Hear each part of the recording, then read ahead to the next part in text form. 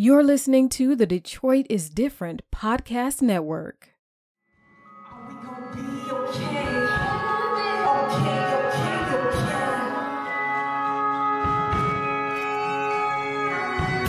If you wanna be, don't stay. Don't stay, don't stay, don't stay. On the road, never home. Lasting stretch, maximum. Time to balance the mental. When I'm home, you ain't never home. When it fails, they can drink again. If fails, don't feel like English.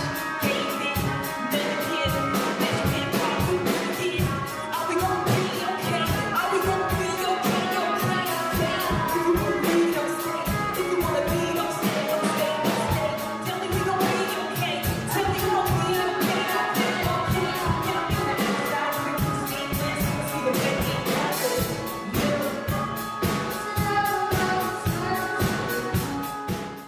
Welcome back to the Piper Carter podcast. You are listening to Piper Carter. We are on episode 102. And guess what? We had to do it again on our Zoom because our COVID season and our COVID ticked up and we didn't want to risk being in the studio. But guess what? We are here with our co-host, Brittany March. What's up, Brittany?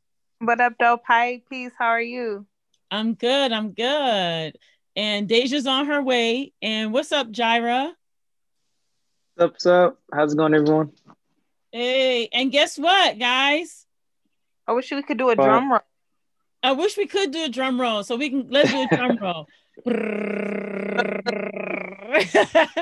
Oh my goodness. Guess what? Our first guest from Atlanta, Hey. Rochelle Bloom. Hey, what's going on, Yeah. everybody? I am so elated to be on this podcast. This is great.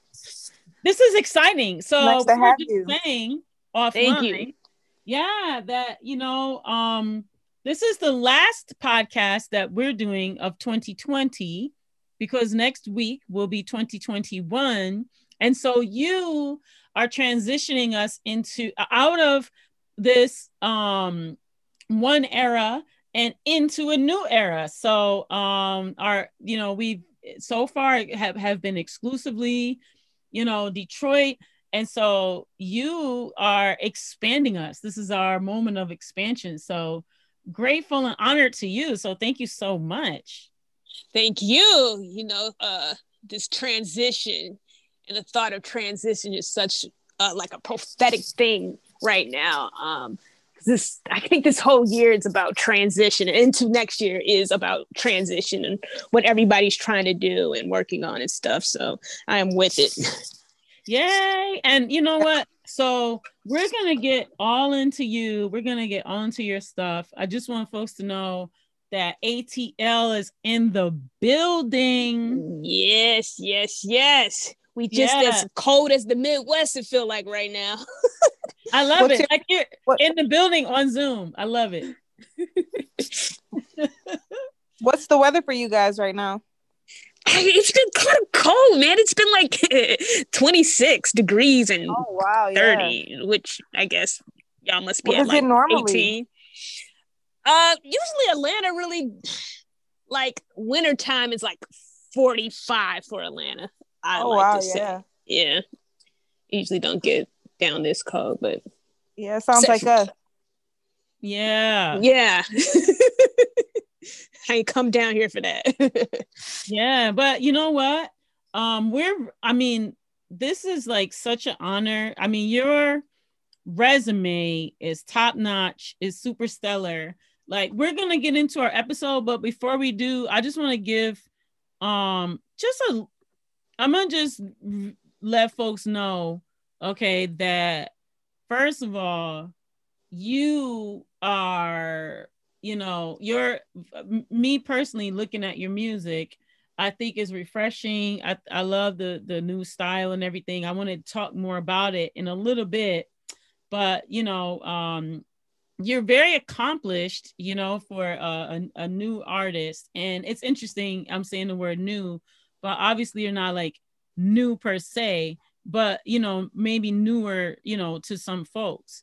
And I want to folks to learn more about you, more about your music, about your path and all of that. And so I'm gonna share your resume, but you know what? I'm not even gonna share your resume like right now. We gotta hold off. I want to hear our tech report first, and then we'll get all into your resume. Is that cool? Yeah, I want to hear this tech report, man. Okay. What's going on? I've been waiting all day to talk about this. I'm ready. All right. So this one is like pretty modern. It's going to be something like that everyone is used to, but not everyone is used to. It's going to be the Ring. If everybody know about Ring, they have been blowing up with their like security. They have so many new like gadgets and things like that for your house to make you more secure. They have like, I would say over like in a way they can technically just you can have everything in your house controlled by Ring. I mean, I don't know if everyone is comfortable with that because some people are very self-conscious about just their security with the government and just people watching them. But Ring has like a new arsenal of different security, which involves like a new fire alarm system, smoke detector system,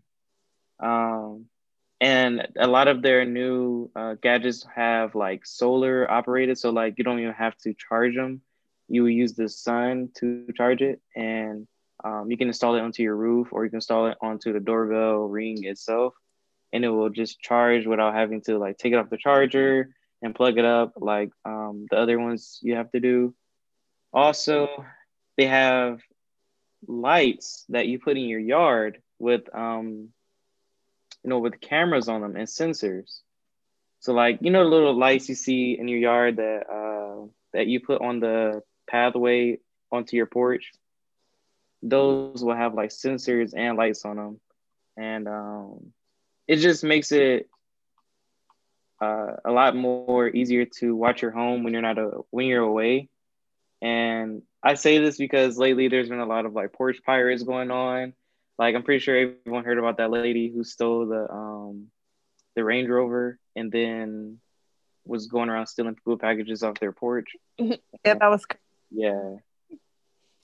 And it's crazy how one of the reasons she got caught was because everyone had a Ring and they had access to the footage, and the police pulled up all the footage that they that people were posting and just tracked the person down, because so many people have Rings nowadays and it's very easier for crooks to get caught, which is great because it just lowers down the violence. And it's just cool how Ring is coming with this new arsenal of like different ways to watch and secure your home while you're away or while you're even home, so that you're just safe. Okay, so that was the Gen Z report. Brittany, give us the millennial point of view. I mean, so I always say that systems like Ring are reactive, but reactive in a good way, right? It doesn't stop the crime from happening. It just helps you solve the quote unquote mystery. So I'm not necessarily against Ring systems or surveillance systems. I just, again, am against people misusing the data that comes from them. So, I mean, if Ring is a corporation that has to continually make money, I was just looking at a product from somebody was showing me over the holiday.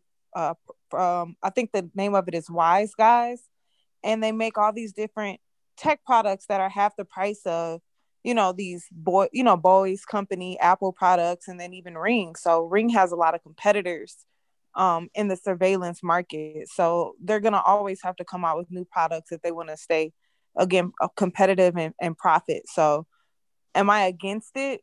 No. But do I understand that the data could possibly be misused? Yes, we always talk about that. But it definitely is a productive product if it's used properly. Okay, I'm the Gen Xer. I'm gonna give y'all the Gen X view. This is some bullshit. Listen, do not put ring in your house. People did just the same way that you can see that lady with the packages, they can see you and they record it. And there's people that monitor the ring thing. You understand what I'm saying? And it's so many. If you look up like on just as much, as people say, like, oh, it's so great. If you look it up, like all of the different nefarious things that people do with ring. You know what I'm saying? Like it just like when you and it's like they monitoring you and then they added ways to monitor you, like even more extra. Are you freaking kidding me? X marks the spot for the Gen Xer on the ring. Y'all can have y'all can have that. But let's let our guests let us know about what do you think? Let me not taint you. What do you think, Rochelle, about that tech report? Well, here's the thing.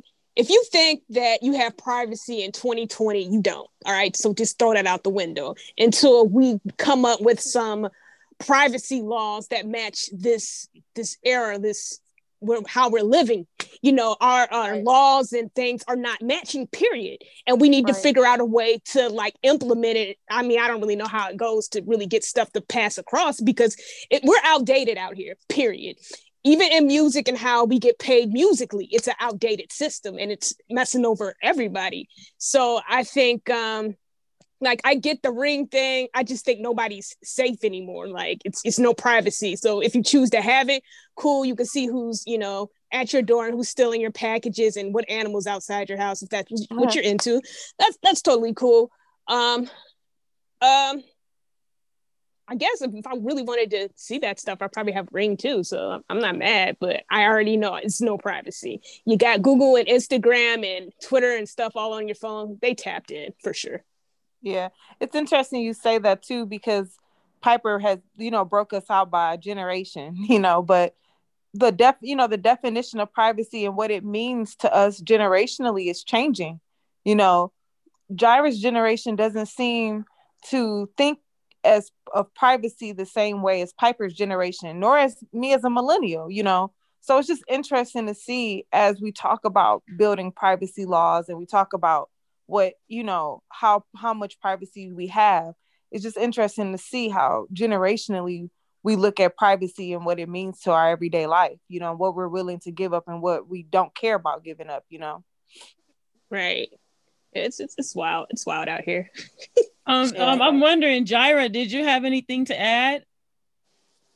No, I mean, I wouldn't, on my own point of view of it, I would only get it to a certain extent. Like if I had like I wouldn't get it for my home, but I'd get it for like a office of some sort or some place that I know I want to keep a watch on as far as making sure that nobody, intrudes it. So like if I had a car lot, for example, I would want to make sure I know if somebody's coming to steal one of my cars. But I wouldn't get it for like a personal point of view. Like I wouldn't get it for my house because it like on, like you guys are saying, and you can be watched easily.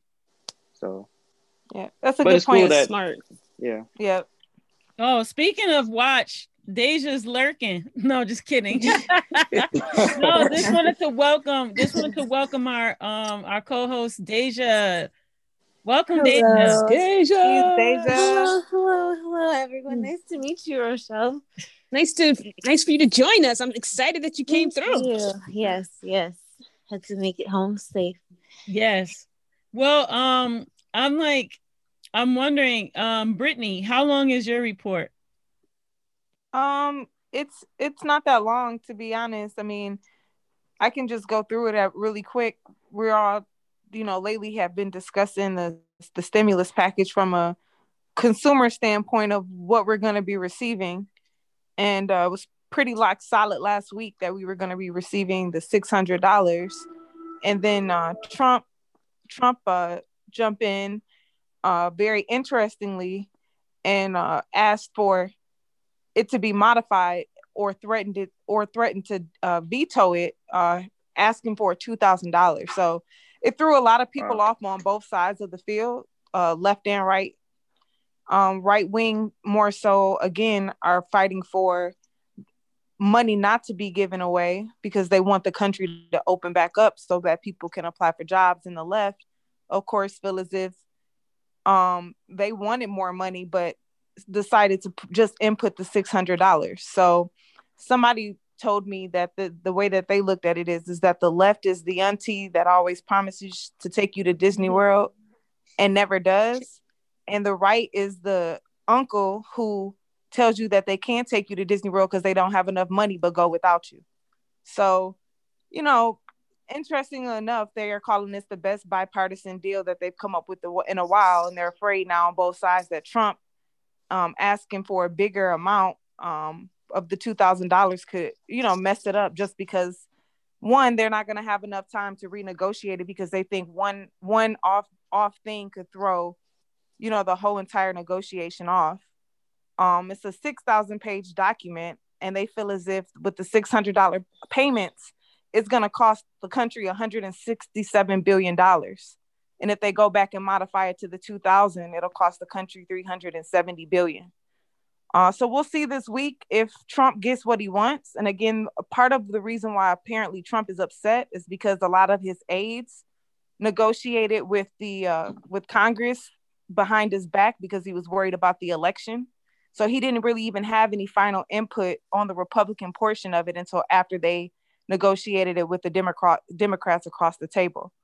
I want to just read you guys some of the things that Trump is upset about, and along with actually, ironically, a lot of the Democrats and Republicans are upset about that made it into the bill. If you guys just give me 1 second.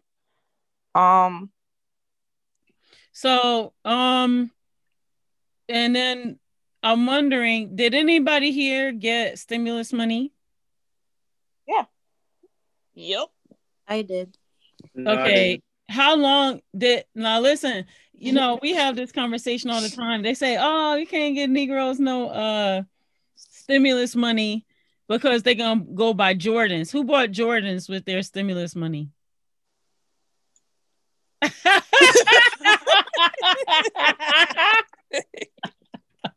We're not even that crowd. Right. We're really not.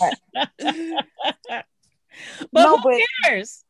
Who cares Right. if somebody bought Jordans or cotton candy with their stimulus money? Well, it's funny you say that. So some of the things that people are upset about across both parties that made it into the bill are $505 million in aid to Central American countries, 25 million for gender equity and democracy promotion programs in Pakistan, 1.3 billion in military aid to Egypt, and 219.5 million in aid to Southeast Asian nations. There was also like an add-on bill that got passed that would expand the military budget throughout 2021. So some people feel as if, okay, Congress is complaining that they wanted to keep the stimulus at 600 because they didn't want the whole aid to get to $1 trillion, and that if they moved it to 2,000, it would be 370 billion, versus kind of going back and readjusting some of the things that I just mentioned that are in these deals. Now, me and Piper talked about this personally this week. She says America, the country that we are, and the damage we've done, we owe it to other countries to kind of help them with some of their relief. My question is okay, I'm down with that. But this package, it definitely does a robust job, surprisingly, with the unemployment.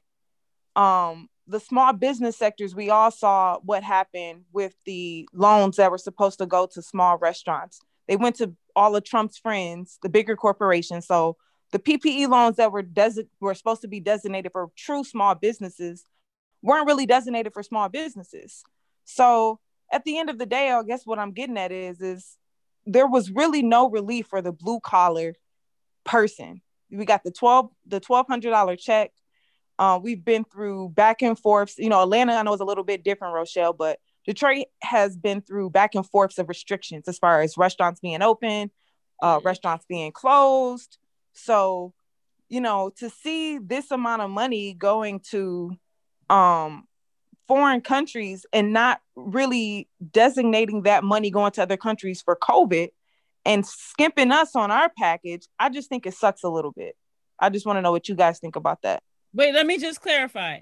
My main point is America has enough, and it's not and it shouldn't be a either or, because that creates a us versus them, and that's what we keep doing, is a us versus them, when actually there's enough to go around. And so I think that we should give money to all the people that we've harmed, and also to the people. That's I just want to clarify that. I agree. But you know what I mean? I guess a sliding scale of, okay, you're saying that if you give us 2,000, it'll move it to 370 billion. Okay, that's cool. Take 100 million away from Central America that you're No, you giving them. don't have to. That's my point. You don't have to do any subtraction. The America has it. So they're creating a sense of lack where there is no lack. There doesn't, like, me and you have to be like, oh my God, am I going to pay my electricity bill or my health insurance? They don't have to think about stuff like that. They have more than enough. So you're saying the goal of them trying to keep it under $1 trillion, instead of that goal, just wipe that goal out, and whatever it takes to please all parties, let it pass $1 trillion. No, my point is they have the money to take care of people. They have it. Like, you know, we're not talking about people like you and me that count our money. You feel me? We're talking about people who have it. Right. We're talking about the U.S. government has it. It's there. So there's no need to be doing all this penny pinching. That's what I'm saying. What do you guys think? I agree with Piper. There's no need for penny pinching, and I do feel like we owe other countries things, but I feel like they owe their citizens too, maybe as a priority, because they've just been doing us dirty for years.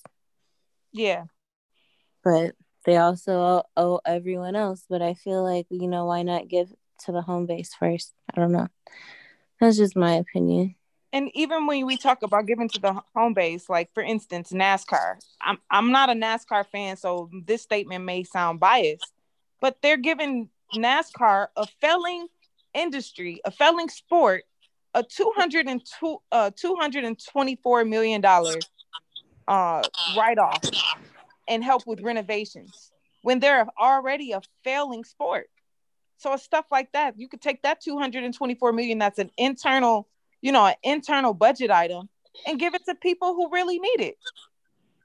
I guess what I'm saying is like, you know how me and you do a budget, right? We do a budget because we don't have money. So we're constantly, our mindset is constantly thinking of the lack. You get what I'm saying? So when your mindset is in lack, then your thoughts are, well, I got to balance it out because we don't have it here. But that's not what we're dealing with here. We're dealing with abundance. Right. There's abundance here. So you have to change the way you do the formula. There's enough to give everybody. And just because I said I would be brief, I want to end it with giving you guys what Canada just approved, which is not too far off from America. I was actually kind of shocked. Actually, I'll take that back. It is a little far off.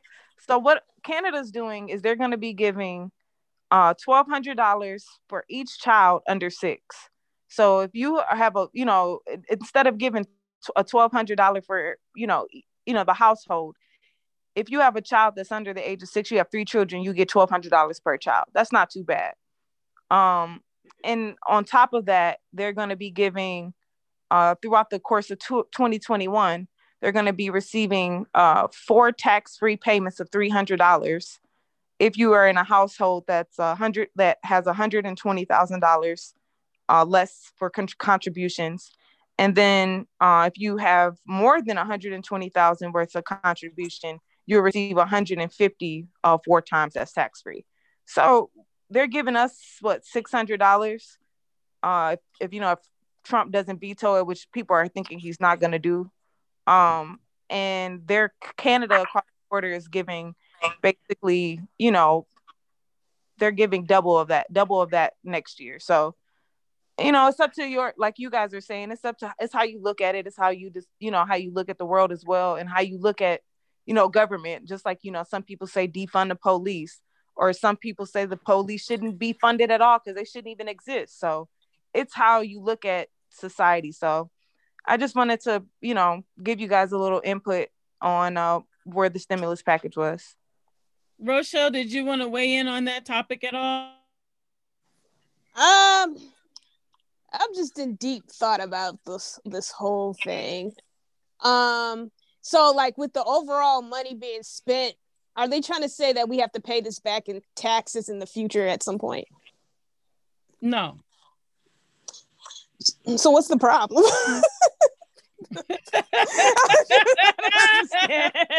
Well, yeah. So that's what I'm trying to say, right? So like, so let's listen.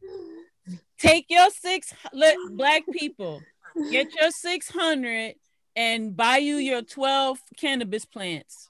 Okay. Well, I guess the part I will agree with I see what you guys are saying from that context, but the only context that I want to ensure people are understanding is still a huge sector from this bill passing that is going to suffer, which is the restaurant industry, because they're in limbo, completely in limbo, so especially with the way that the government hands out these funds that are supposed to be for small businesses, but only land in the corporation. So I bring the stimulus package to talk about the $600, right? Because that's the big thing that everyone's been talking about back and forth.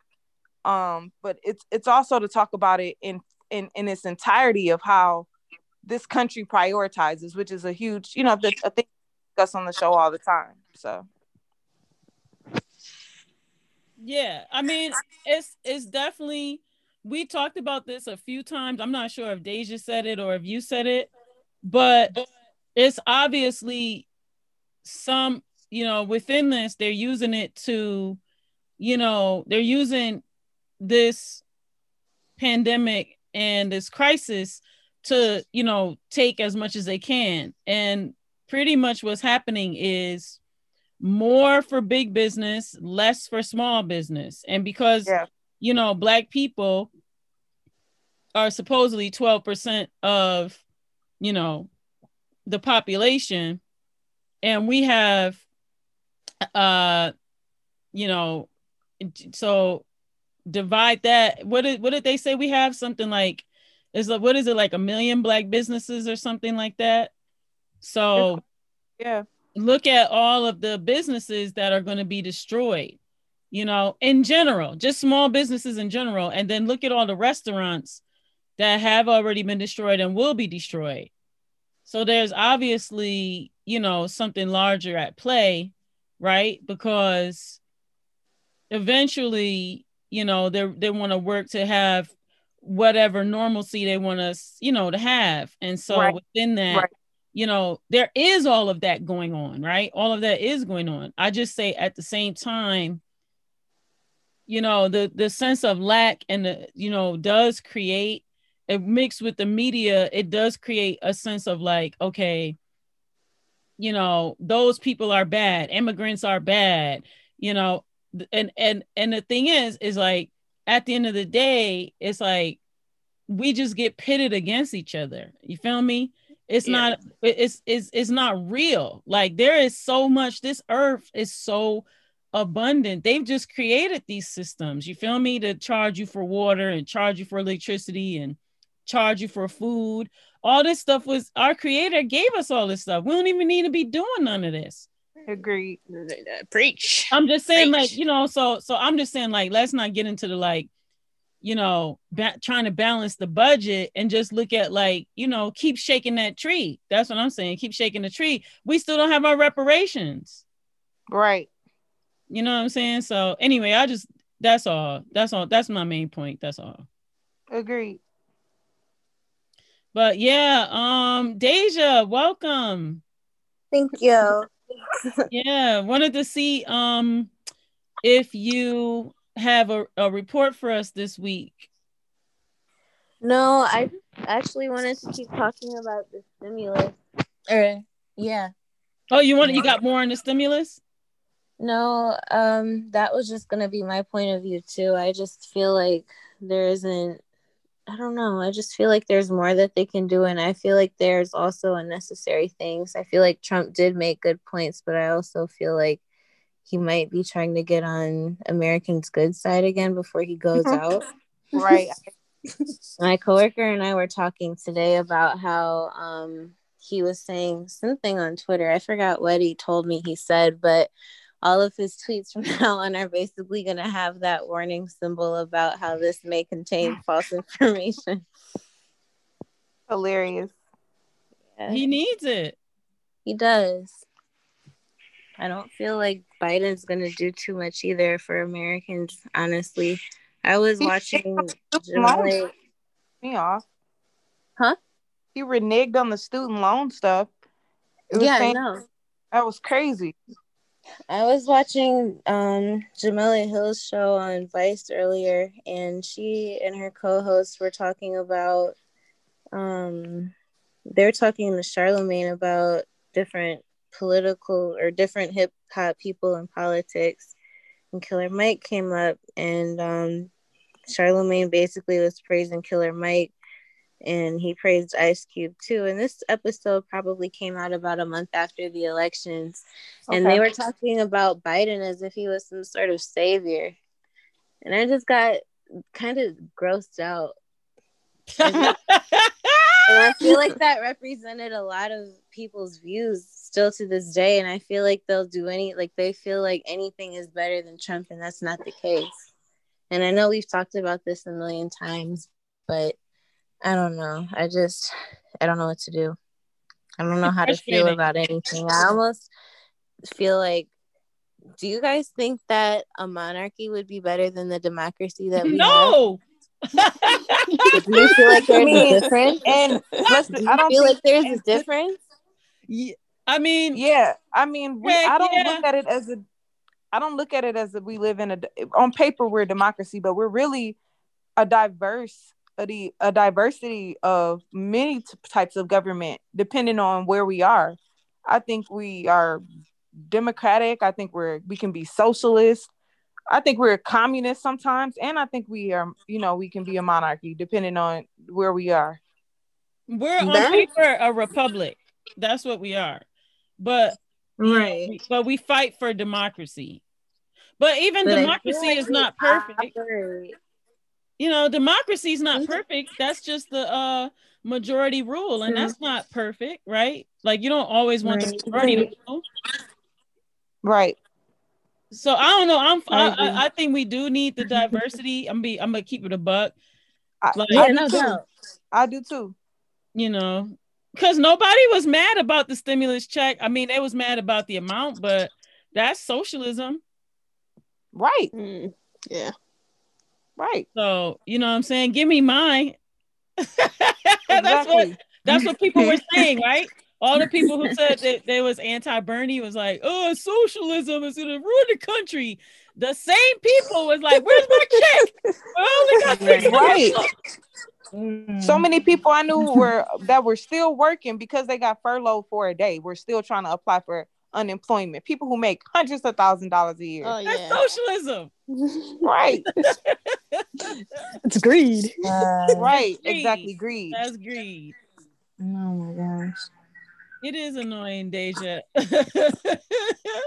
I feel like it's a hamster wheel. And we were debating this at work, and that was my point. I just feel like it's a hamster wheel. It is. My coworker asked me that question about the monarchy, and I was like, I feel like, I don't know. I just feel like there isn't a difference sometimes. Sometimes I feel like definitely they're between the Republicans and the Democrats, sometimes I feel like their end goal is just to fuck everybody over. Yeah, right.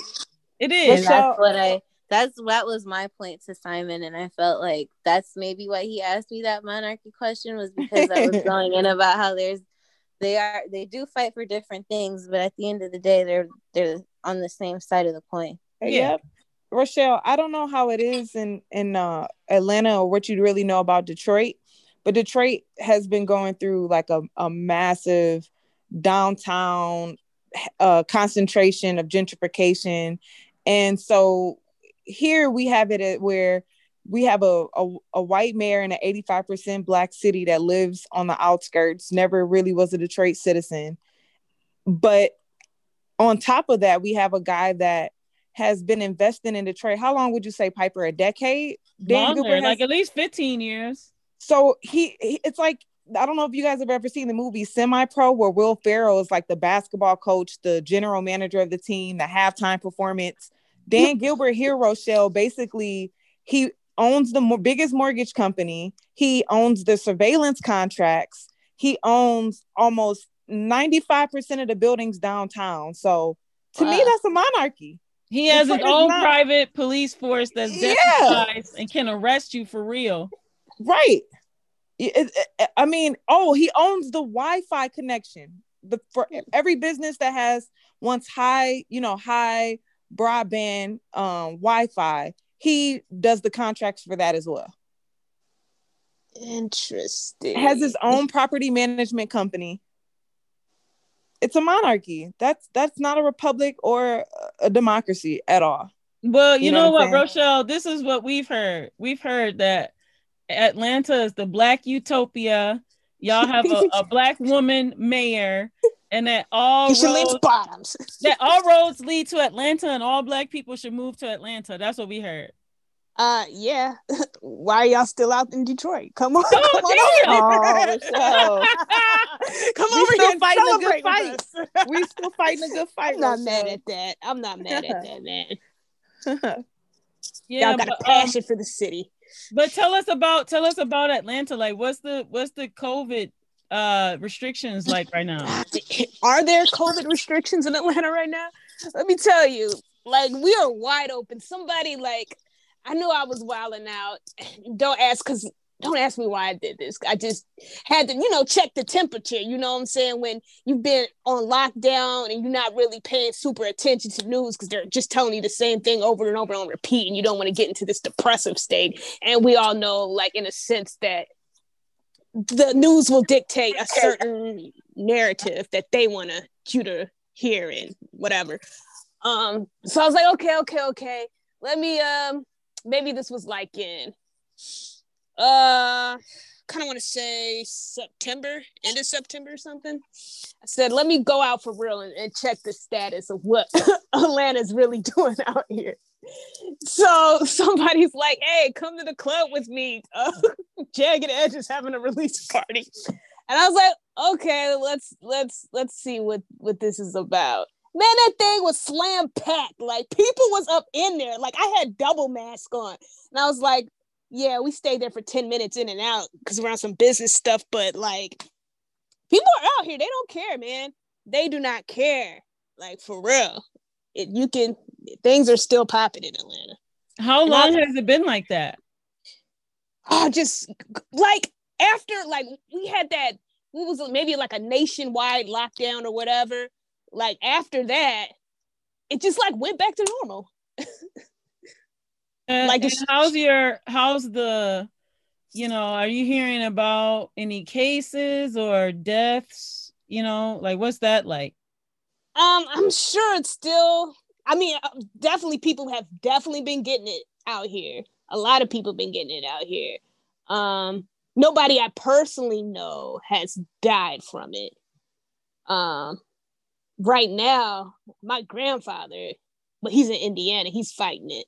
He just got it, and he's in the hospital and with oxygen and everything. But he was, out doing his own thing as well. But for him, because he's like in his 80s, and I think, like, for him, it was just a choice. Like, because for older people, it's going to mess you up either way. Either you're going to be in the house depressed and can't function and just, you know what I'm saying?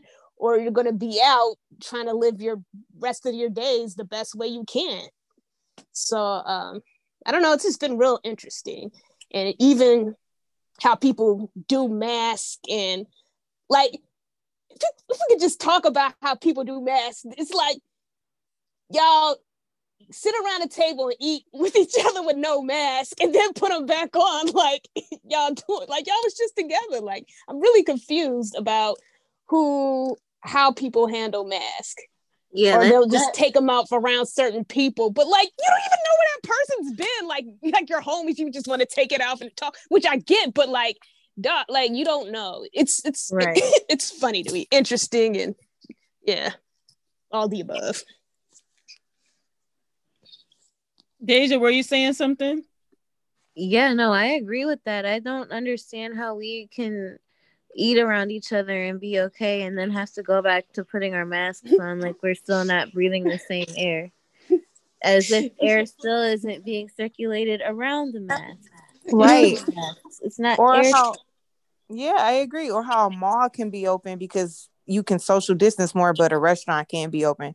You can, to me, dictate how many people are in a restaurant and the space between them better than you can at a mall. It's still the same air. Right. Yeah. And then the restaurants out here, I had went to some place to pick up a pizza.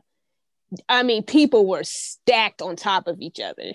It was the craziest thing I seen. I was like, golly, like Atlanta don't care. They don't care.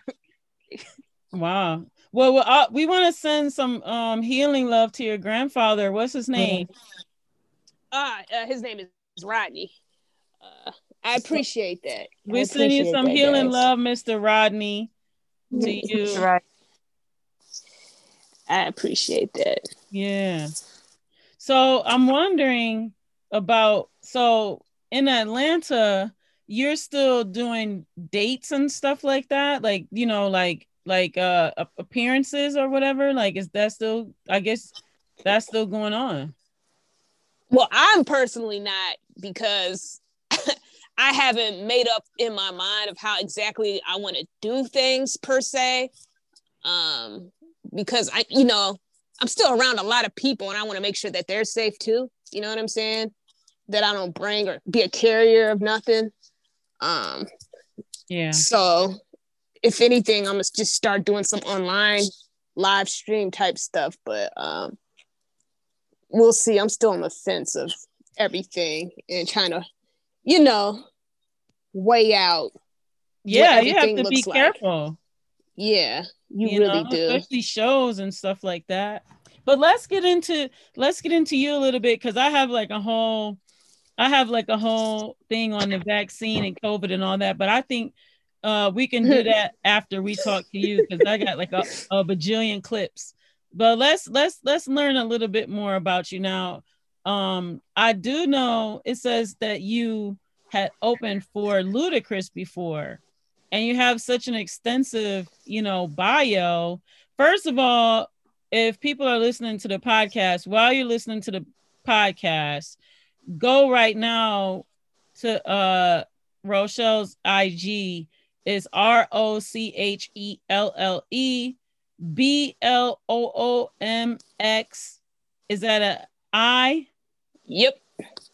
Okay, and it's the same thing. It's the IG, Twitter, and Facebook. No, Facebook is Rochelle Bloom X. And so XI. I think it's all XI.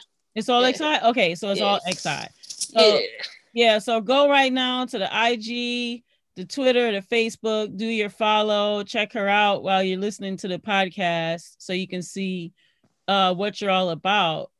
So I think we should just let's just get into it. Like, tell us some more about you. Like, I could read your bio, but it's so much more interesting that you're here to hear you tell it. So yeah, tell us, like, who is Rochelle Bloom? Well, I am a person who's passionate about music, and that's why I rap. I'm passionate about the freedom of speech. I don't like to be detained when it comes to words and what I say and what I want to express musically. I'm a child of God. So you kind of hear that spill out in some of my music too. And I just, my main focus is just impacting the industry and just giving them something, a little fresh, a little new, a different perspective. And I like to call this whole journey like on the road to 8 Grammys and just pushing through. Because wow, you better put that into the universe. I'm originally from Indiana, and I Hey, Midwest love. Yeah. And I moved to Atlanta to really start pursuing music like for real, you know, just to do the whole grind thing. And you know, it's just been a work in progress. You know what I'm saying? You could see some of those things like opened up for Ludacris, but like all that stuff it just took a lot of time, a lot of work. It just sounds fancy. You know what I'm saying? Yeah. So tell us about that climb, because you know that's the interesting part. You know, a lot of people you know, just get to see the music video or see you looking cute with your pretty hair and stuff, and you know, you know, you make it all look so easy. So tell us about, you know, your humble beginnings. My humble beginnings. Humble beginnings begins with like interning at a bunch of studios, emptying garbage and all that fun stuff, dealing with people's attitudes and things like that. But you know, when you have a vision, all that stuff don't matter. You know where you're supposed to be and where you're supposed to go. Again, in the entertainment industry, it's a relationship-based business. And you know, being from the Midwest, Indiana and stuff, it's like ain't nobody really out there. You know what I'm saying? You have to, I think one of the best advice I could give anybody, like on some real stuff, if you want to be in the music business or entertainment, location is everything.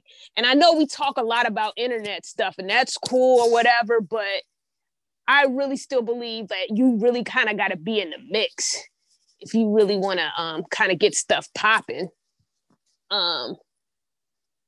Because it's like, you know, the moves I made in Atlanta probably would have taken me 5 years to do that I'd done in a year in Atlanta. You know what I'm saying? It's a different kind of atmosphere. It's a different kind of energy. It's a different kind of speed that they work at, that everybody works at. So yeah, you know, doing the whole open mics thing, you gotta let people know your face and hear your music and stuff like that. And you have to do it on a constant, you know. I don't know if it's a real secret to success. It's just like, you got to do the same thing over and over and over again. And then a little bit more people know you. And then a little bit more people know you. And then a little bit more people are talking and people know you. You know, I'm still on the journey, you know, and you guys are part of it now. Again, thank you for having me on your podcast, but that's just kind of what it is. Yeah. And so how were you able, because you know, a lot of people move to Atlanta, you know, but I don't think a lot of people got a chance to open for Ludacris or do some of those things. So how were you able to, you know, get that opportunity, but then also stand out, you know, to the point where you got a yes? Just being around the events they would be at, you know what I'm saying? And then it's just like the constant, hey, listen to my music, being around, what's going on. I don't want to call it begging in a sense, but it's just like you have to constantly put yourself out there and know who you're supposed to be talking to. Because like, you'll know, like the thing about Atlanta is everybody's out. Well, I guess not now since COVID, but the thing that was about Atlanta is like, everybody's just out in the mix on some normal stuff. You know what I'm saying? You could run into anybody anywhere. And like with social media, they pretty much let you know where they be at. It's just about having a plan of what you're going to say when you run into them. You know what I'm saying? Or who you need to talk to. It's a lot of things. It's just strategic. You know what I'm saying? I wish everything was just talent based, but it's more strategy based. Yeah. Yeah, it is. And so how did you decide, like, okay, I'm gonna share this particular music, or this makes sense? Like, how did you even come to make those types of decisions? Well, The thing is, like, about Atlanta has a specific sound that I don't feel like I necessarily have, especially being from the Midwest. And the thing that I always knew to do was, even at the open mics, everybody's going to have this Atlanta sound, and you're going to sit in the open mic and it gets kind of blurry after a while. Everybody sounds the same, but you're going to remember me because my music and how I deliver and things don't sound like everything else. I'd rather be a standout than blend in. So I always just made sure that I had records that stand out, and it still will have like kind of like that bounce or that feel sometimes to it, just to kind of like, you kind of got to blend to let people know, okay, you know, this beat kind of something you're familiar with, but how I'm rhyming on top of it may not be. You know what I'm saying? It's just kind of mixing both worlds. And then how did you begin? You know, how did you tell yourself, you know, okay, I'm an MC, I'm an artist. Like, how did you even begin to identify as such? I mean, that happened when I was real young in like elementary school. Like, I think my story's kind of weird because like a lot of people will be like, they see people on TV or something and then decide that they want to be artists or was inspired that way. I mean, I always had a passion for music when I was real young, but I didn't know exactly what I wanted to do in music. But like, one day I was like rapping in gym class or whatever. Cause back in the day, you always used to want to sing like the songs that were popular and stuff. And then you and your friends would get together and kind of rap it and sing it and stuff like that. And I remember I was like learning this record. I was like, yeah, and I'm going to rap this when I get to class, blah, blah, blah, blah. And I did. And when I did start rapping, the entire gym or the class that was in the gym just surrounded me. And then I was like, oh, I'm a rapper. This is what I'm supposed to be doing. So that kind of steered my focus from here on out. And, you know, I love that you said that because, you know, what's funny, a lot of times, you know, people will be like, okay, I'm a rapper. And then, you know, like no one actually wants to hear them rap. So that's a really important point that you kind of brought out there, was that people wanted to hear you, you know, they gravitated towards you. So that's for anybody that wants to be a rapper. Like if you start rapping and people walk away, like you might want to think about maybe you want to be an engineer or something. I'm not sure. But yeah, so thanks for that point. I saw a couple of folks come off of mute. I know Jaira had some questions. I wanted to share the space with my co-hosts because they have questions as well. But we could keep the conversation going. I wanted to pass it. Jaira, did you want to jump in here? Oh man, I was just listening, but I really, so I myself am a music enthusiast. I would say I like music. I've been, grew up in music. I really understand, the growth that you were talking about as far as getting to where you got to be at, because I went through it myself. But, over the years, I just found that music wasn't so much my strong point. I still do it for fun and, just like as far as like a mental relaxation to me. But it is a tough industry, like you say, and then anyone who is successful in it or who does well, like yourself, I really appreciate that, because it's not easy. It's pretty hard. It takes a lot of dedication and hard work to get to where you want to be at in it. Yeah, you're so right. And then like a lot of people get confused, like you make all this money doing music. I started telling people, no. I went out to Silicon Valley and started messing with the tech people, and I was like, oh, this is real money. So like I'm an advocate of like, if you don't have the passion for it, I don't think it's gonna carry you, through the hardships and this constant roller coaster of things, of not knowing how things are going. Just like the COVID thing, like You know, it's like Yeah. basically no performances, and that was our main Yep. source of income. Like what?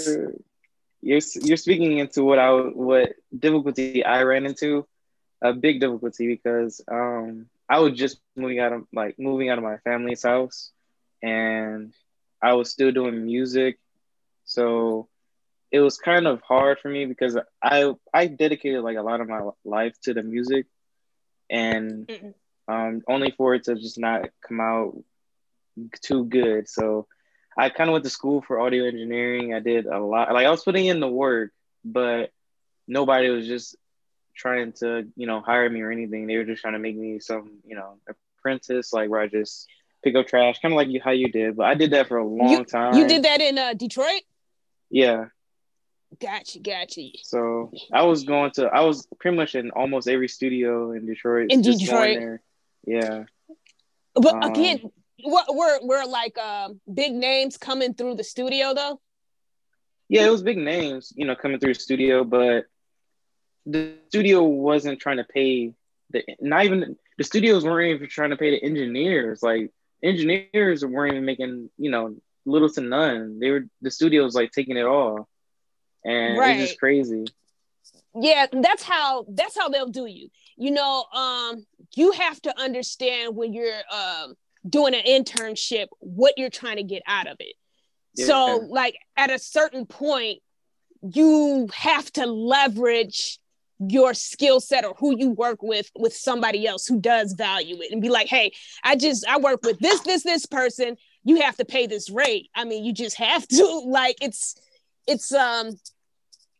or you have to go somewhere else that's like outside of Detroit and do it that way. Because what happens is that the artists and the producers, if they mess with you like that, they'll end up hiring you. They will end up hiring you and making you their personal engineer. And that's how a lot of people were getting on. Mm-hmm. Yeah, Rochelle, you mentioned a lot of powerful things that I want to touch on. But when you just said that, it made me think about Jay-Z's engineer, Young Guru, who became his personal engineer. But you mentioned two things.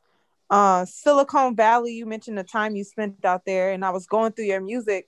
And that might be one of my favorite tracks from you.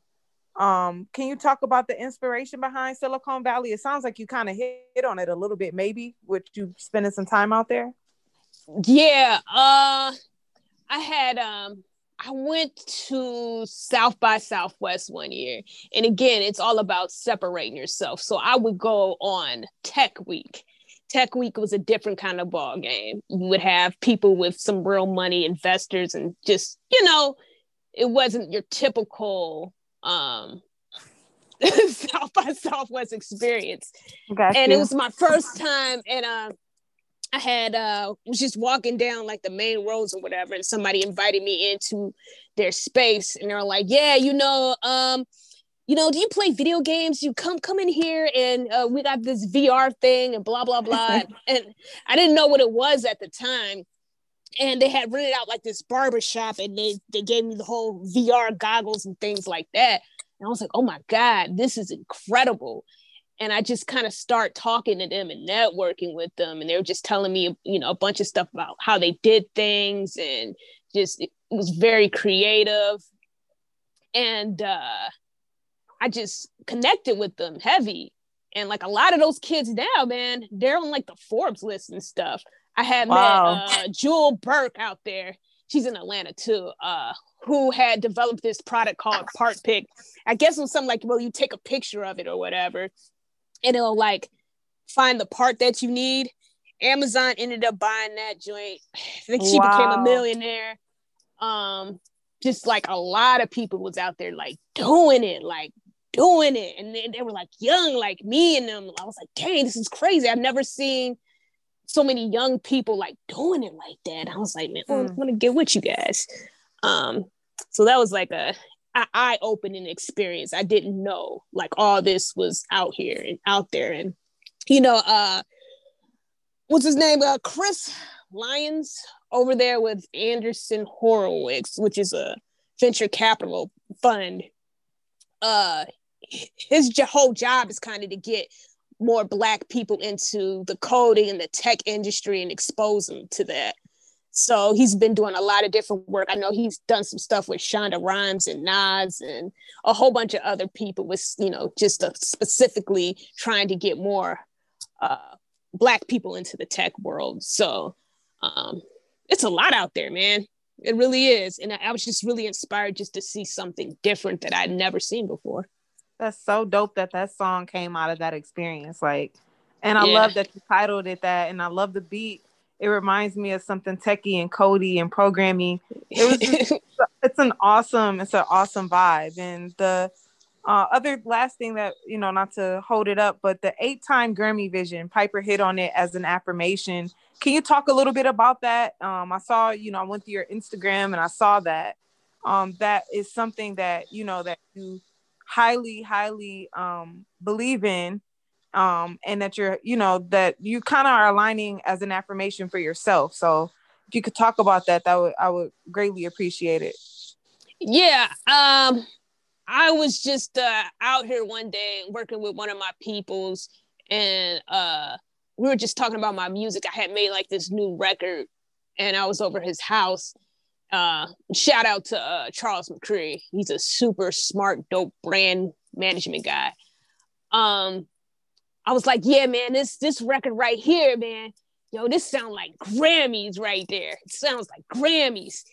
And he was like, yo, that should just be your whole tagline, like on the road to 8 Grammys, and just do that with that journey, because it says everything that your music is without saying that's what it is. Love it. I was like, that's dope, Charles. Let's roll with that. So big shout out to him for him to like realize my vision and helping me, put it down to a single hashtag. And that's the art of branding. Branding is so important. And ever since then, that's just been, I don't know, it's just been the focus or whatever. So every time I see like a Grammy in real life or whatever, I kind of like take a picture and I'll be like, wow, this is crazy. And just kind of like, I don't know, align myself accordingly. I'm with the Recording Academy, which is like the people who come and we can vote in the Grammys and stuff like that, which That's I don't dope. understand why most artists don't like. They complain about not being nominated and stuff, and then in my head I'd be like, but did y'all vote? Did you know to vote? You hear people come up there and accept speeches like, I don't even know what the Recording Academy is, but thank you. Wow. I was like, they didn't vote. You're dropping some serious gems though, like for real, show. And thank you for that. It's just it's like you said, the industry does come off as, like a lot of industries, it's not so much the passion, but it's the mixture of the passion and understanding that it's a strategy, So Yeah. I think it's very interesting your move to Atlanta. Because Atlanta is a great spot, as you mentioned, and Piper mentioned, for Black culture, but Atlanta also has been such a progressive state for music, starting with, Goody Mob and Outkast and so many good acts. And, you trace it to Young Thug, you chase it to Lil Baby, you chase it to, just even Gucci Mane, the legacy, the line of talent. And just like Detroit has a sound, right? Atlanta has Atlanta is interesting because you talk about Outkast, who has its own sound, and then you talk about Atlanta's music and you think of, Gucci Mane, Young Jeezy, Trap, Drill, T.I. And then like Detroit, it has this sound that you think of, and then you go there and you kind of have this like, very unique sound and confident sound that's so different. So when you're going to these open mics, and I saw that you also like to do ciphers, you stand out, and that's an amazing strategy. So thank you for sharing that with us. No problem. No problem. Yeah, I'm wondering, Deja, did you have questions that you wanted to ask? Yeah, I'm wondering where you're gonna go next. So, do you have plans to leave Atlanta one day after you reach a certain point? Yeah, right. I had a whole passport I didn't got that's blank. Yeah. I'm good with Atlanta right now. I don't like, especially now. Yeah. I see a lot of people from LA and New York coming out here because of their super lockdown situations. Mm-hmm. Yeah, I probably would have had a different answer for you last year. Dang it. But this is where we're at. So, Well, since we're on this, can you tell us about the project? I mean, we've all listened to it, but you're on the podcast, so we want to hear you talk about it a little bit. Like, so tell us about this current project that you have. Well, right now I just have this single released called Stay, which is the perfect pandemic single, simply because when you're in relationships, especially now, they're getting super tested. You don't know if it's going to work out or not. And I was just kind of talking about just a tumultuous relationship and just kind of wanting the person to stay. But at the same time, it's like, if you don't want to be here, don't. But I really want you to stay. It's off my upcoming project called Partly Cloudy, which is a bunch of different records just kind of talking about some real life stuff, you know what I'm saying? Res Leon is singing on the Stay record, and it was just like a really dope collaboration. Yeah. And so tell us about that collaboration. Like, how did that come about? Well, actually, like I was kind of chasing her down because I really liked, she had a tone that I liked that I wasn't getting anywhere else. Everybody else kind of had like this like R&B more so singing tone. She kind of gave me more of a pop feel. So I knew I could do some different records with her. And one of my buddies had randomly put us on a FaceTime. And I was like, cool, we should work together or whatever, because she's from Chicago. So when the next time I came back to Indiana, we wrote on this record. And my buddy Reggie Rock produced this. And I was like, yeah, I can just hear your voice on it. This record was like made for you. So let's just come up with something that will be dope and that people can relate to. And we ended up coming up with this whole thing. So, yeah. Can you talk about like that process of like writing with another person? Man, I'm the most trashiest person writing with somebody. I ain't gonna lie. Because I do, like, all my records are really done by myself because I be in a mood. I have an idea of what I want to do. I'm fleshing it out. I like to do solo records most of the time. But like writing with somebody else, it's a little more complicated because, you got to kind of agree on some stuff and figure out what's going to be the best lyric and words and stuff. Because I actually had her rewrite the hook again. So that wasn't the first hook. I needed something that would be more on one with the song to make it a complete thought. So for me, it's just a little difficult. I prefer for people just really to send me, what's the idea? Okay, cool. Send me the beat and I'll write my verse kind of thing for me. So it's still something that I personally feel that I need to be better at and working with, collaborating with other people in the room rather than just send me the record kind of thing. But yeah, I think it's, I don't know, just how I process so internally that you don't even know what's going on. So it's hard to communicate externally with people when I'm in my music mode. Sometimes. Were y'all together?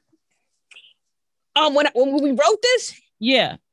Well, we wrote half of it together. And then like I finished my verses or whatever. And then she did the hook. And then by the time she did the hook, I had already went back to Atlanta and she was in Indiana. Then I had to have her rewrite the hook. And she was still in Indiana.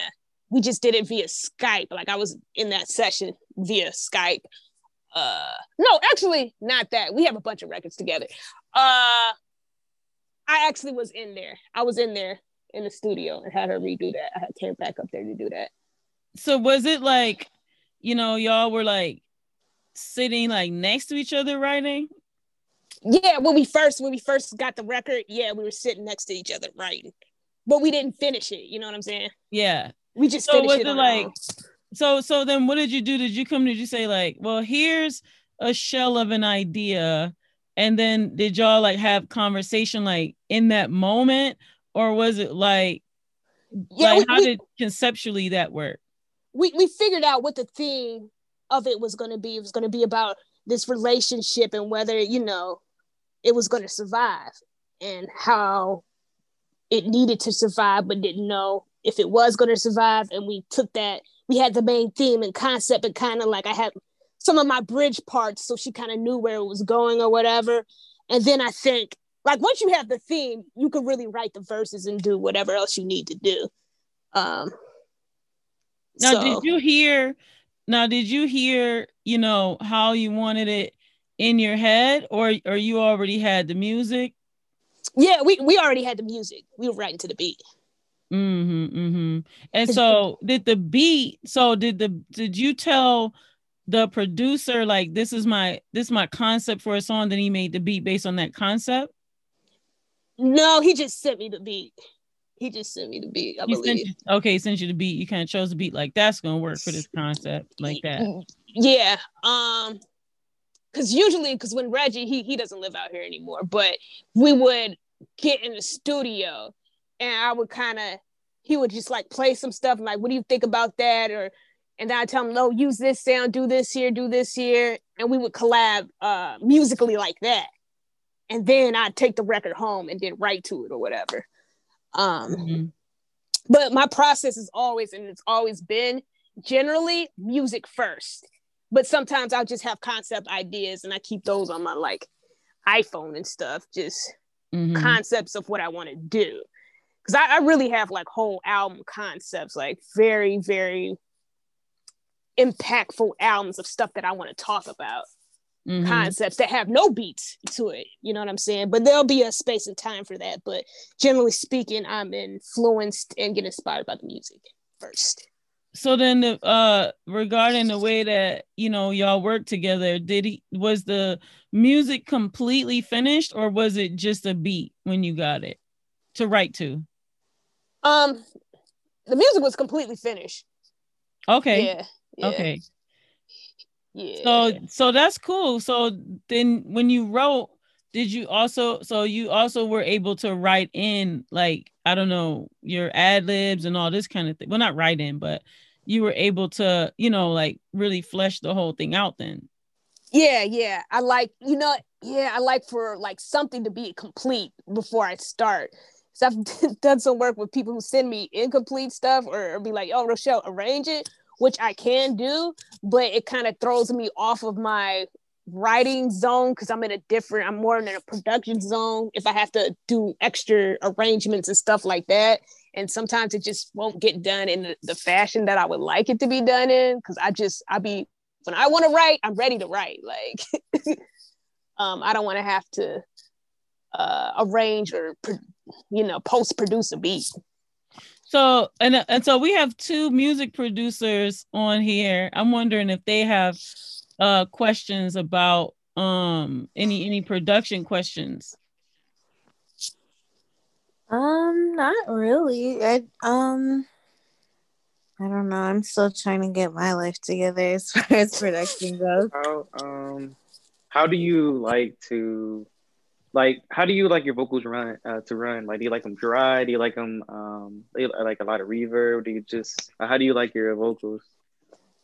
Honestly, I really like them dry. I think they just hit harder when they're dry. But again, that's a preference thing. Even like, you can get some dope effects out of adding like reverb and stuff, and it would be specifically for some effect type things.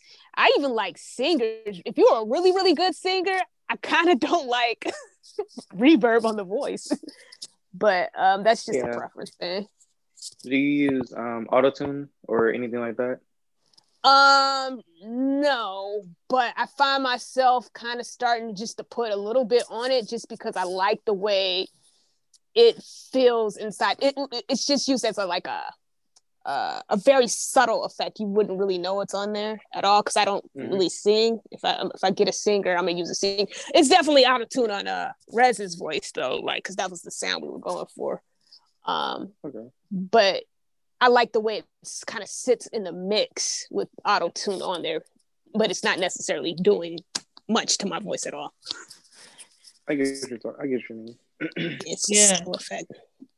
Wow, this sounds like fun. Like when you're talking, I feel like I'm in the studio with you while you're making. So what are you like, and what is it like to work with you in the studio? Like if the walls could talk.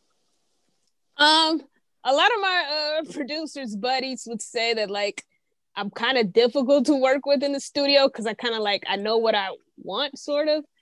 Don't say difficult about Black women. That's what Aunt Viv said. Don't do that. But I mean, I have a specific way I like things or whatever, and they know that. They know what I like too, and they'll try to play around there. But I don't know, man. Honestly, I need to like do an interview with people who've worked with me in the studio just to see what they thought, opposed to what I think. Yeah, I mean, I'm wondering, do you need like, you know what? I always tell this story to everybody. When Rodney Jerkins, he tells a story about working with Michael Jackson, and he talked about like how different artists have these different writers and stuff, to work in the studio. And he was saying how a lot of these, rappers and things have all of this liquor and all this stuff that they need in order to, get their album done in the studio. And it takes time and this and that. And they got to go through all these processes and smoke all this weed and everything. And he said Michael Jackson, and by the time Rodney Jerkins worked with Michael Jackson, it was way, it was a 2000, I think. So it was way later in his career. And, he said Michael Jackson on his rider, he said only thing he wanted, he said they worked on the album for 1 whole month and it was finished in a month. And he said the only thing he wanted for his rider was a pack of white t-shirts and a month supply of white t-shirts, Ivory soap, a cot, and a bucket. And I'm like, wow. Wait, what was the bucket for? To wash up. But I guess to wash up, but hopefully nothing else. But I'm imagining to wash up. Oh my God. But yeah, God rest his soul. But I just, think about that, like one of the top, pop stars in world history, made the whole album right in 1 month and didn't really have much on his rider, right? He didn't have like chocolate covered strawberries and whatever else in order to get the record done. So I'm wondering, like, what's on your rider?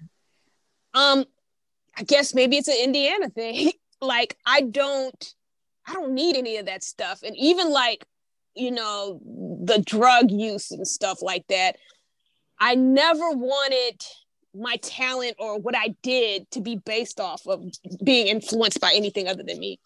So even when I did drink back when, I would never do music while drinking. Yeah, I mean, in that fashion, I'm pretty easy to work with. I don't need all that auto-tune or anything on my vocals. I get it in, get it done. I just like the engineer to be quick. That's about it. It really wouldn't be nothing on my rider except for like water. Your manager is gonna kill you. No, just kidding. But I mean, I could get fancy. Like, yo, I need like a Baja Blast every day in the studio from Taco Bell. Like, go get it. Like, I'm simple, man. Honestly, it's just what Are it you is. the type of artist that doesn't leave until you get your copy of the song? Oh yeah, I always get like the copy of the record. Good. Yeah. Even if it's just to listen back to and make some, because it's always some changes I may want to make. Mm-hmm. when you listen to it the next day, it's nothing better than that. It's like, okay, was I on? How did I feel? Am I still getting the same vibe that I felt last night when I listened to it this morning? Yep, and you have to do the car test. Yeah. All the above. So yeah, I'm definitely leaving with that, Joy. So what like over all of your experiences, like can you share one of your most favorite experiences doing music? As far as what, in the studio or performing or just maybe performance. When I randomly performed at the tech event that was at South by Southwest. I wasn't supposed to be performing, and I ended up performing that night for everybody, which was super lit. It was crazy. And then after that, some guy in the audience was working for Revolt, and they invited me to their little party or event that they had that night. So I was VIP there just based off of my performance that I had the night before. And that was like one of my favorite happenings, because I had to make that happen. You know what I'm saying? It wasn't like something that was given to me, or it was just based off of what I did on stage kind of thing. And I love. And then what did you love about your stage performance, or did they tell you what they loved about it?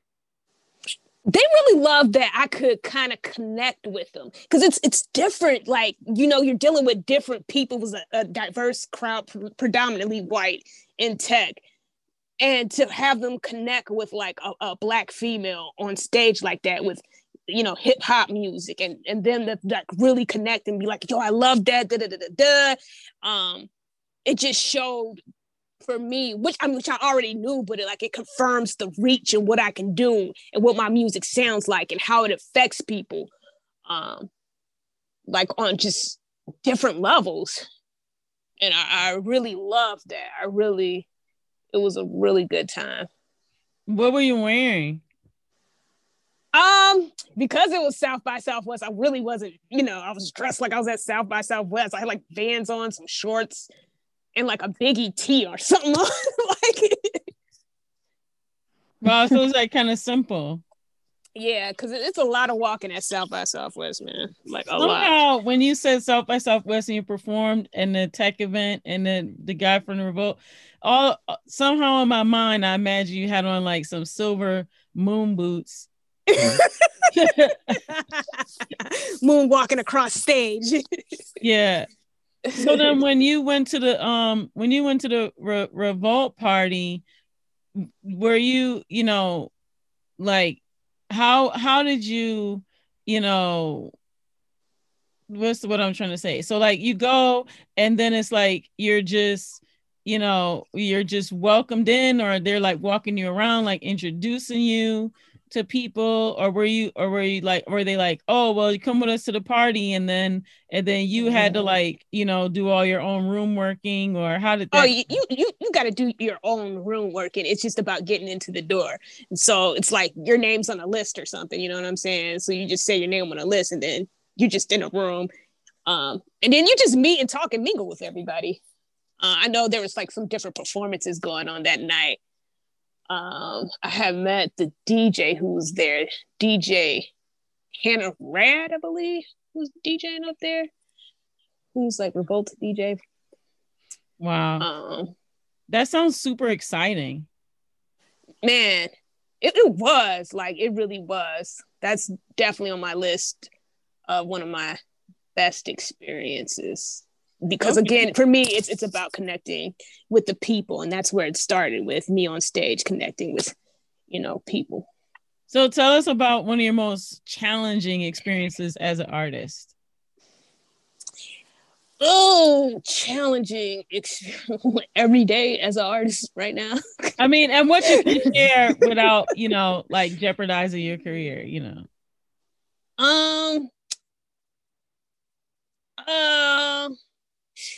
I think I think one of the things I mean, just getting around networking and blah, blah, blah is going to be challenging anyway. But I thank God for him, like, giving me a type of anointing to be letting in the room. But I remember, like, the first time, like, I was doing some stuff in college or whatever.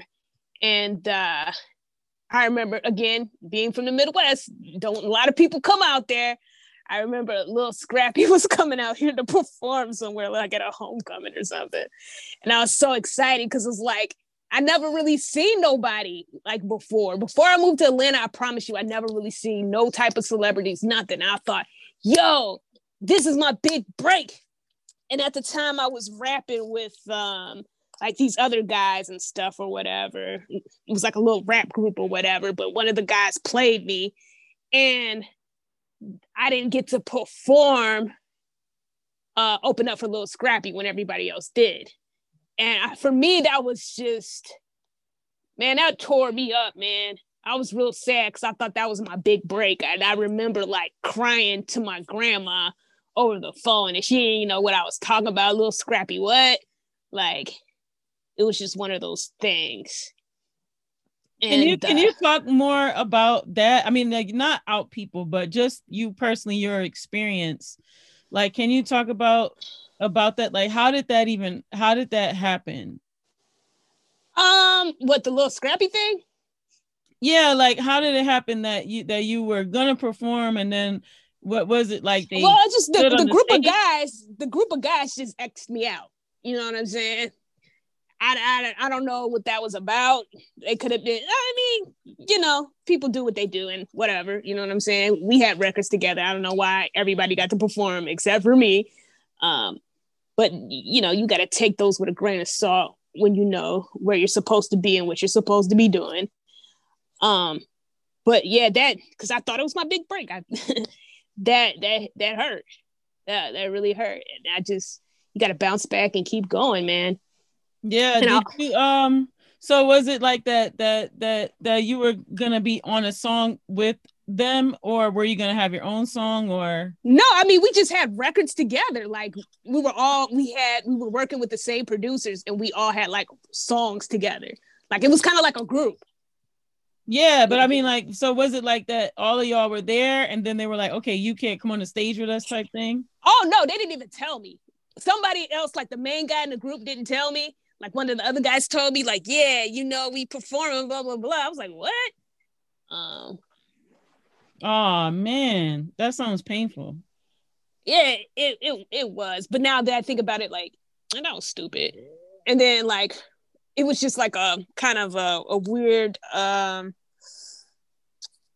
you know, when you look back on things, because I remember I met Lil Scrappy at the airport one time.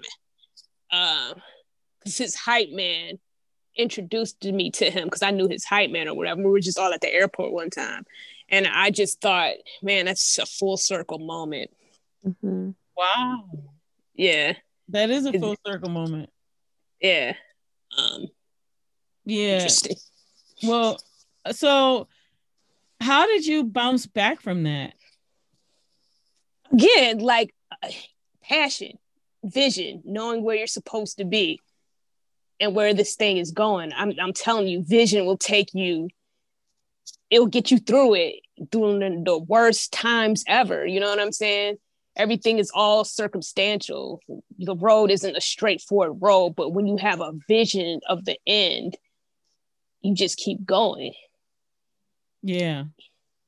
And then so between the time that you were crying to your grandmother and you being able to like move forward, like, do you have any sort of tools that you could share with people who may have like be going through like a similar type of circumstance?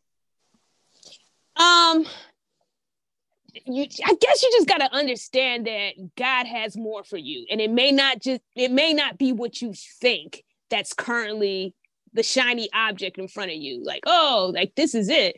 Like there's more to the story. There's other opportunities that may not have been for you, but it's something greater for you. And you got to push toward that. You can't finish the race the greatest thing I could tell somebody is just finish the race, man. Finish it. It's better to finish than to start.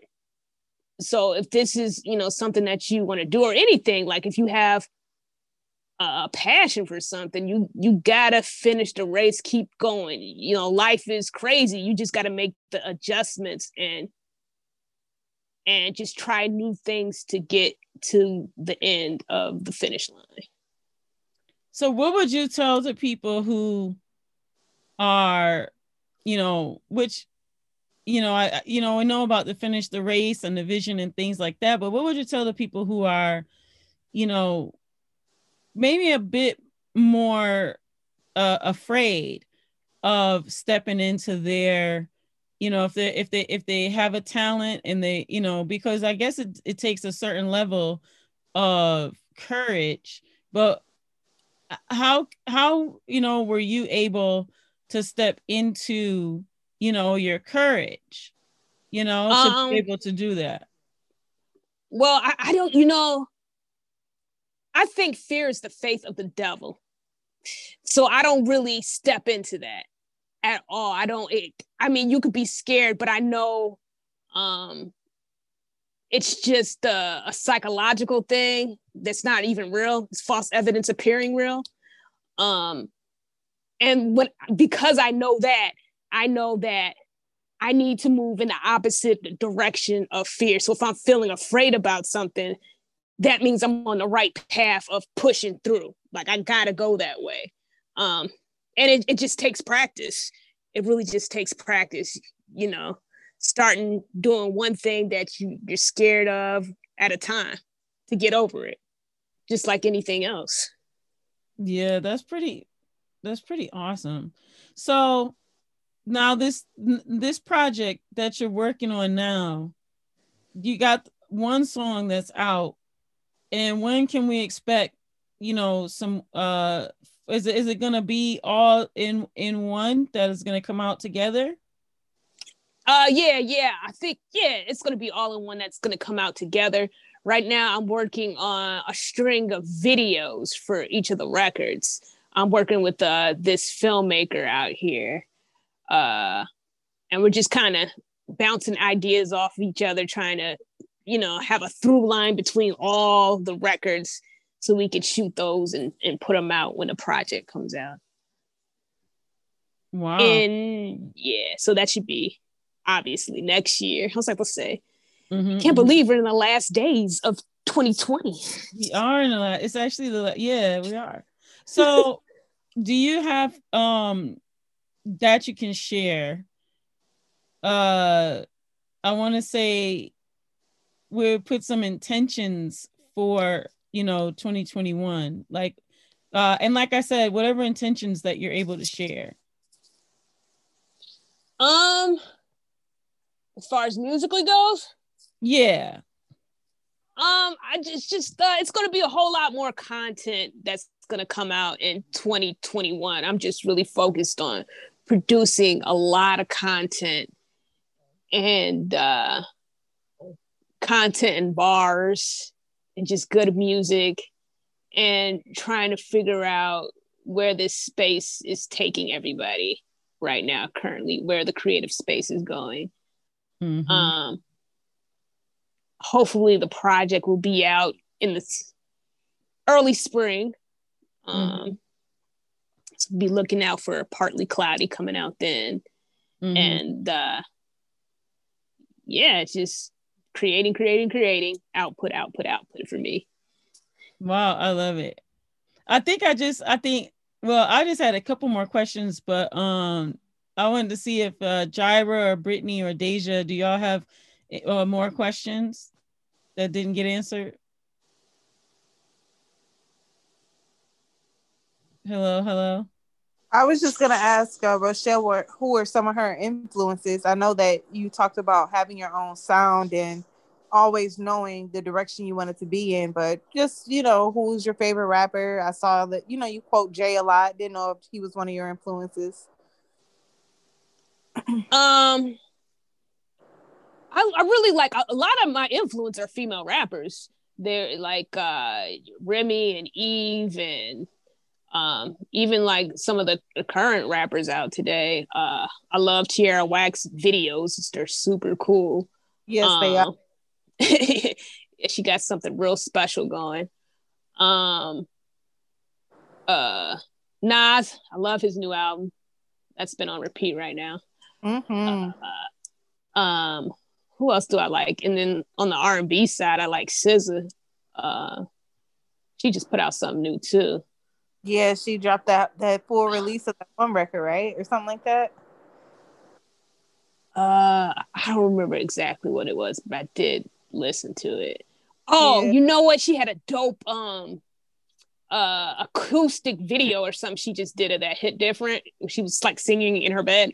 I was like, well, how did you make singing in your bed like epic? It was a whole vibe. That's cool. That's whose voice I do like reverb on too, by the way. Okay.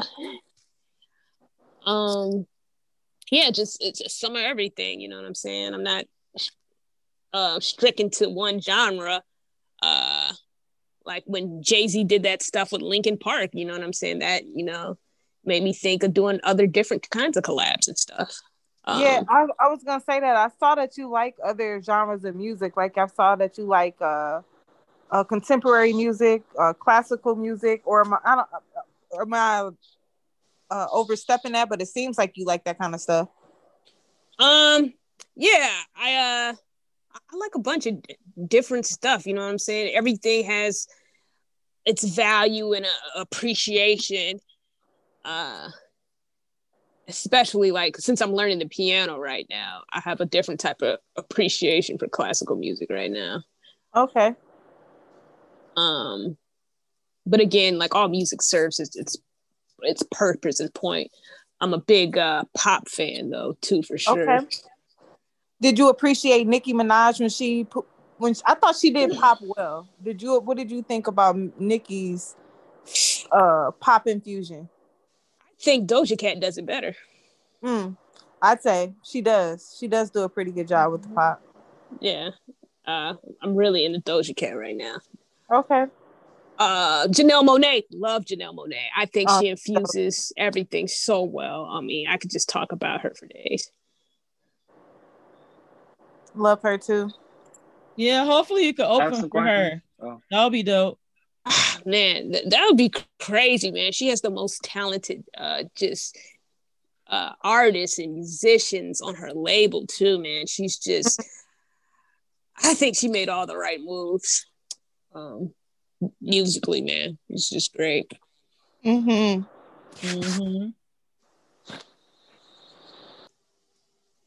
you were saying something? Oh, so I've been hearing you've been talking a lot about tech. Are you into, like, one of my first questions are you into tech? Yeah, I kind of slowed down a little bit of paying attention to what's going on, but I was really heavy into like the VR stuff because I thought that was gonna pop off like for real. Even though I still have some investments on in Robinhood and some of that stuff. I wish I would have invested in Zoom, but God, man, that thing just went up crazy. Oh wow! Dang, it went up because of the pandemic. I know, but like when it was like, I looked at it when it was like maybe $125. I was like, nah, that's too expensive to put money in. And now it's like 400 or something stupid. I'm like, golly. Yeah. But yeah, I'm always into, you know, what's new and happening in tech. It's always super interesting to me. Because you just never know where things are really going to be headed and when things hit. Because even with music and technology, Spotify was jumping off way before it came out here in the UK and stuff, in Europe. And everybody was just watching and seeing what was going on before they came over here with this stuff. So it's interesting. No, I asked because I myself I'm into, well, aside from the whole music thing, I'm following more of my passion. I was into music for a while, but I just found, like, I hit like I don't know what to call it, like a kind of like where I found more of myself, and I found that like tech was it, and so I just been into it like really really heavy. Like I've been just because I'm trying to go to school for I'm going to school for cybersecurity and iOS app development. So Oh, nice. yeah. Yeah, that's pretty dope, and that's like I think that's always the way to go, because you're always going to have technology, and things are constantly developing, and people are, and as they are developing, businesses are being made, and it's always opportunity with that whole thing.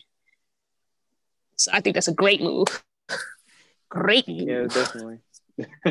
Did you want to do like a music tech app or anything like that?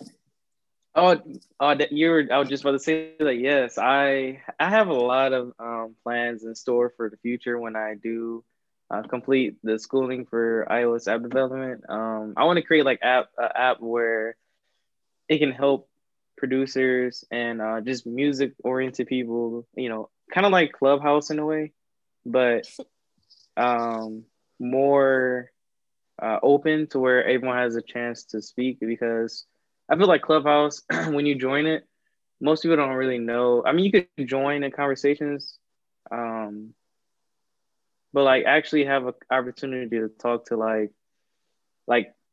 for example, like Doja Cat. Like, let's say she goes into the app, right? And she has like a little chat room. You have an opportunity like to talk to her just like one-on-one. I kind of want to make an app where it's where you can have more opportunity and chances to meet the people that you've always wanted to talk to. But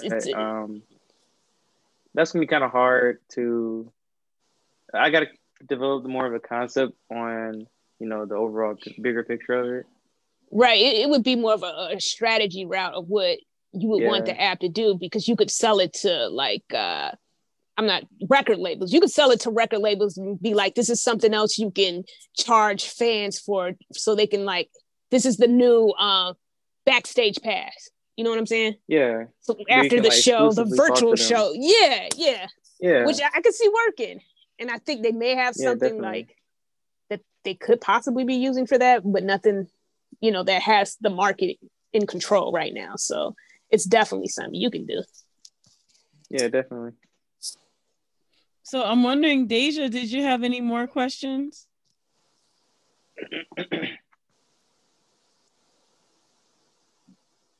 You there, Deja? Are you on mute?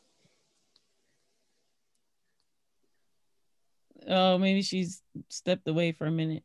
Well, we're coming to almost like our hour where we're gonna end. I was gonna talk about the update on the vaccine, but we could do that in the new year, because this is ongoing stuff. And I wanted to give you a chance to give us some final words for the podcast, or things you want to leave folks with. Definitely listen to your music and follow you on your all of your socials, but want to see if there's anything that you wanted to share with folks that you didn't have an opportunity to share so far. Well, once you guys follow me on the social, you'll find out that I'm not on social. So just click the link in the bio and hop on that email list so I can contact you guys and talk to you guys directly, because that social media stuff got a little unhealthy for me. So I had to step away and figure out a different plan to build relationships with the people who listen to my music and the people who want to follow this journey. And then just to hit me directly so we can chat. My email is 8xgrammys@gmail.com if you want to chat about anything. And again, I want to keep up with you guys on the podcast too, and hear all about your journey.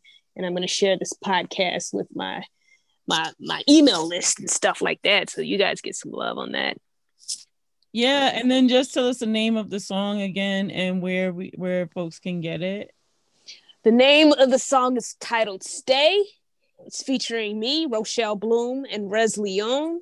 And you can find that on all the streaming platforms. Your Apple Music, Spotify, on the YouTube, iTunes, all that. Wherever you can stream music, you can find that and just add it to the playlist and vibe out, man. It hit me, connect with me, man. Yeah, this is great. And I wanted to see if maybe Brittany, do you have any final words you want to share? Rochelle, really enjoyed you. Thanks for being our first guest. Right before we go into the new year, you brought us some great energy, brought us some gems. No matter what industry you're in, I think that we've learned a lot about strategy and passion. And yeah, enjoyed all of you guys. Well, I appreciate you guys having me on here, man. I like the talks that we had. Deja, you got any final words? Final question? No, I guess she stepped away. She's on lunch break. She's on a lunch. And Jaira, you got any final words? Final question? All right, so I just want you all to stay learning and always, learn something new each day. I know I do. I always try to learn something new each day. So make sure that you all stay updated and constantly feeding your brains. And then for me, just want to echo and say much gratitude, Rochelle, for stopping by with us. We'll have to have you again, later once you drop the rest of the project. And I know I had fun learning from you. I love the song. I love the artwork. You're super incredible. Shouts out to Court Digga. Shut up, Court. Yeah, for connecting us. This was really cool. Yes. I have an entire other platform for women in hip hop, so we need to connect on how to the women in hip hop platform can bring Rochelle here to Detroit to do some things, even if it's virtually. And just want folks to check out the music. It is really good. And is really inspirational. It's a breath of fresh air. It is really unique, and I think it's very timely and relevant for where we are right now. And just appreciate getting new music all the time, especially good new music. Also, just want y'all to keep listening to the Piper Carter podcast. We are on all streaming platforms. You can check us out on our social media. On IG and Facebook, we are pc.podcast.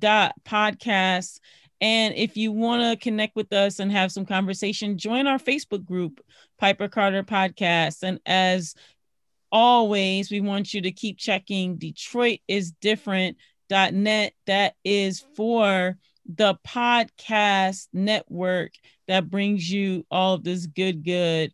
And this has been a really wonderful experience for myself. And on behalf of Detroit is Different, and behalf of Detroit and the Piper Carter podcast, just want to say much gratitude again to you, Rochelle Bloom. Much success. We're entering into the new year.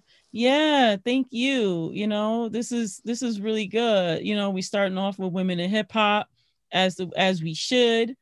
Yeah. And y'all got some new music. We're going to put the music inside the episode, for folks to check out a little bit of snippet, and we'll see y'all next week. Peace.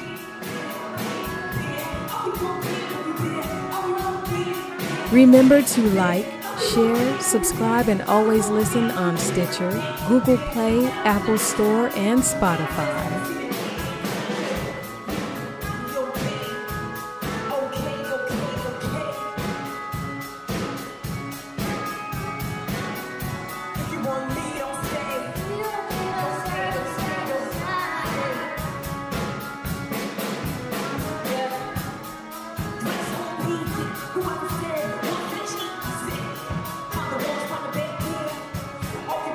Who